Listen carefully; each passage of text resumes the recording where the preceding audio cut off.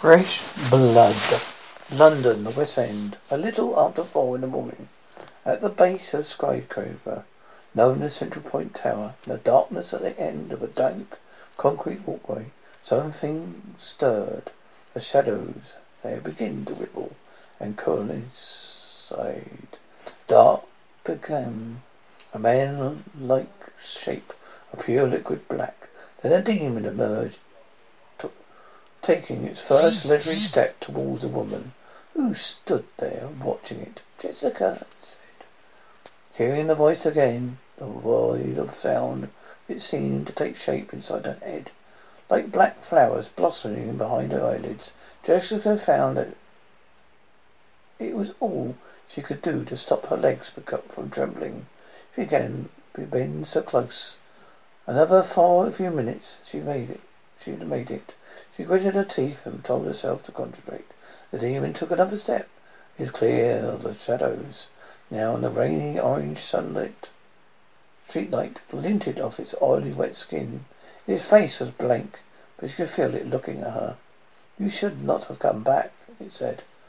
Slowly Jessica put down the plastic bag, full of 14 years' worth of carefully folded tobacco shreds and cigarette ends. Had been collecting and saving for this moment. She unbuttoned her filthy overcoat. Really? She replied. What makes you say that? You must have realized that I can't let you warn them, the demon told her. You must have known that if I found you, you'd be killed, and that knowledge you possess would die with you. You still came. Why? Confidence, said Jessica. Aren't you? Her emerald eyes glittered. Her brown hands lifted fractionally from her sides. The demon looked at her. Very well, it said. Since you insist, it took one more step. Blood emotion. Attack. Jessica was as young as she used to be. She expected the demon's charge, but her actions slowed over the years since they fought. When she leapt with superhuman speed, 2 meters straight up in the air, flinging herself in a twisting forward roll so tight it left her dizzy. She was there, slightly too late. Her knackered old trainers clicked to his back as it flashed past beneath her. She was slightly off balance as she soul smacked back to the concrete, and the first knife she threw, as it landed, went wide, springing off the walkway, whirling and spinning off into the night. Smoothly, her hand whipped back and out again, but the demon had already recovered itself, spotted her second knife out of the air with something very like contempt. Jessica held her breath as she reached for a third. A blade crossed the space in a flash of silver and struck the demon in the face, right between where its eyes would have been if it had been a person. But it was not a person. Grimly she watched the knife vanish into the glossy darkness, leaving barely a ripple. The demon didn't even break a stride. With the best speed she could master, Jessica dived to one side. She had just had time to notice the demon had precipitated her. After she felt a blow that took her breath away, a concrete wall on the end of the walkway was a clear 6 meters behind her. A blow flung her to a distance of less than a second. She smacked in the wall back first. Helpless with pain, she slid to the floor, waiting for follow-up that would finish her. But it didn't come. Then she looked up. The demon was watching her. Feeling your age, Jessica? He inquired. Jessica didn't answer. Her bones were aching, and she could taste blood in her mouth, warm and coppery. She gritted her teeth and got to her feet, keeping her one hand behind her back. Magic, she was thinking. All right. She's going to have to use magic. I sympathize, said the demon. Truly I do. You see, it gestured itself with one inked black hand. I've taken what strength I can from my current host. But he, like you, is old now, and weak. He will not sustain me for much longer.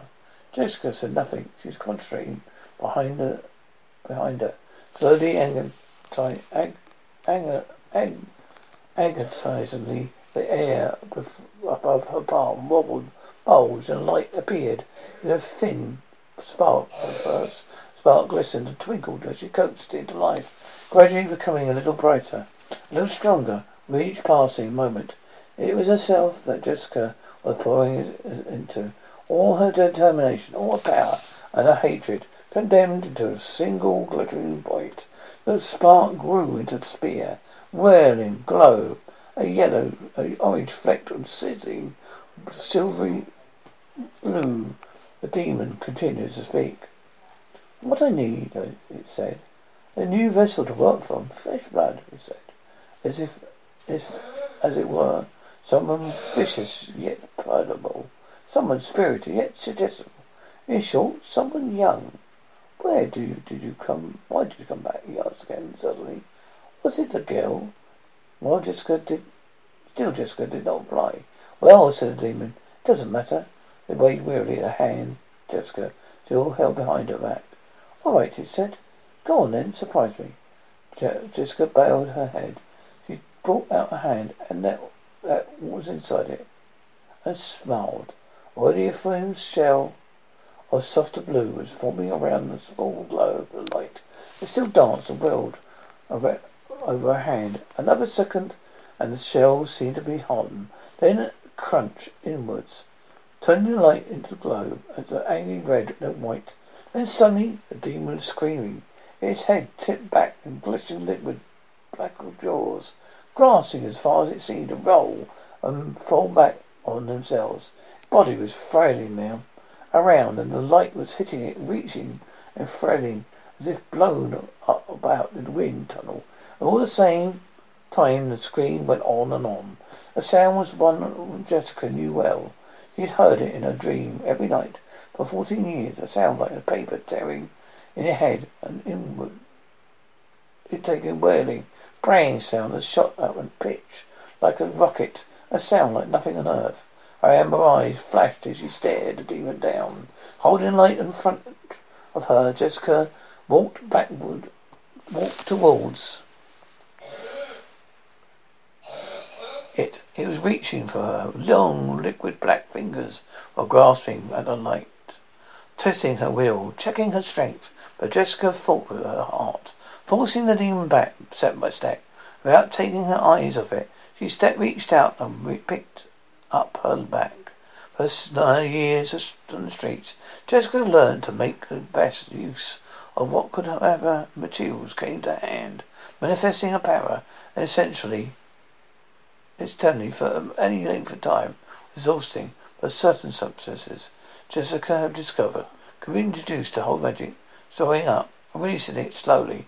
A battery does an electric charge, tobacco for example. She began to pour the bag's contents into the ground, her feet a little at a time, even if she could with one hand. Slowly, steadily, she let the precious stuff fall, shaking it out, forming a line of concrete before her and her enemy. Holding the blazing light above her head, she forced herself to turn her back on the demon as it continued to pour. The bag emptied, a collection of threads of dog ends flared briefly, then blackened as she completed the projection circle. She sat down and crossed her legs. Suddenly the demon seemed to realize what she was doing. It sprang towards her in a spreading flood of darkness, swallowing the walls, the rain, the world outside, everything. Jessica took a deep breath, forcing herself to blank out. Everything except the lights on her wheel, forcing herself not to think of what would happen if the light went out. She closed her eyes. The sound of the door buzzer, long and ugly, ripped Esmeen out of her sleep. The dream had been one she'd opened, a long, slow, freezing kind of dream, full of darkness and falling a cold and squeezed stony fingers around her heart. It was a frightening dream, but in a moment, Esme had dismissed it as usual. She opened her eyes. Her thick, black curly hair had swung forwards around her face, which means she was on the ceiling again, which always seemed to wake up. Parting her hair With her fingers, she floated seamlessly to the floor of her bedroom and walked to the 2 steps on the intercom by the door. Just as she reached it, it cracked. Her father had reached his first. Yeah, he said in his deep voice, managing to convey one syllable that would just so happy he would be the person at the door. Turned out to have woken him for no reason. Raymond, said a voice from outside. There's applause. Nick, said Raymond honestly. And suddenly Esme's blood turned to ice. She pressed the button. I'll be down in a moment, she said. Nick was small and thin and dressed in a black head to foot. He wore a black suit, black shoes, a black shirt, open the neck, and black silk gloves in his hands. His beard and moustache was dark and neat as the rest of him. But there, Jack didn't know what he got himself into. 1 minute he was his best friend Charlie up in Chinatown having crispy duck with Charlie's dad, and Jack was having to listen to Charlie shouting at his dad for leaving his mum. Then the next minute there was a mysterious room above a theatre with some of the strangest characters they have ever encountered. They were about to take the test, and something very, very, very weird was about to begin. The test transformed Charlie, leaving him with distinctive markings of black tattoo, with a temper that seems out of control. Boy meeting with Esme, a young girl with the most impressive martial arts skills, this side of Bruce Lee. A huge and hairy father, Raymond, and the mysterious Nick seemed to swept Charlie and Jack into a world they had no idea existed. And this is going to get stranger. This epic tale of good and evil, demons and hell, vomiting bats, and huge battles marks the debut. Incredible new talent for children's books, drawing on influences such as comic books, computer games, and Eastern martial arts. Black Tattoo is a book of no self-respecting teenage boy will want from this.